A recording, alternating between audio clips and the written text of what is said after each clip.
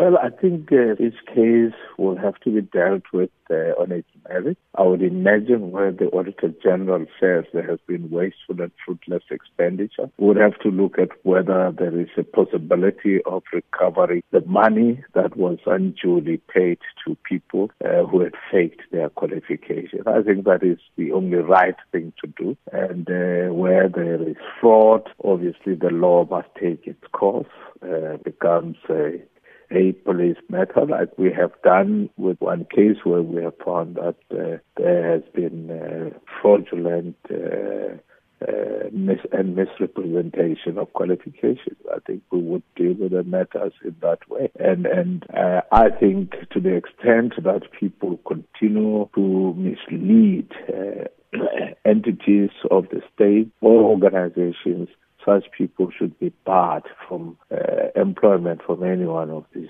organizations. In other words, should be blacklisted.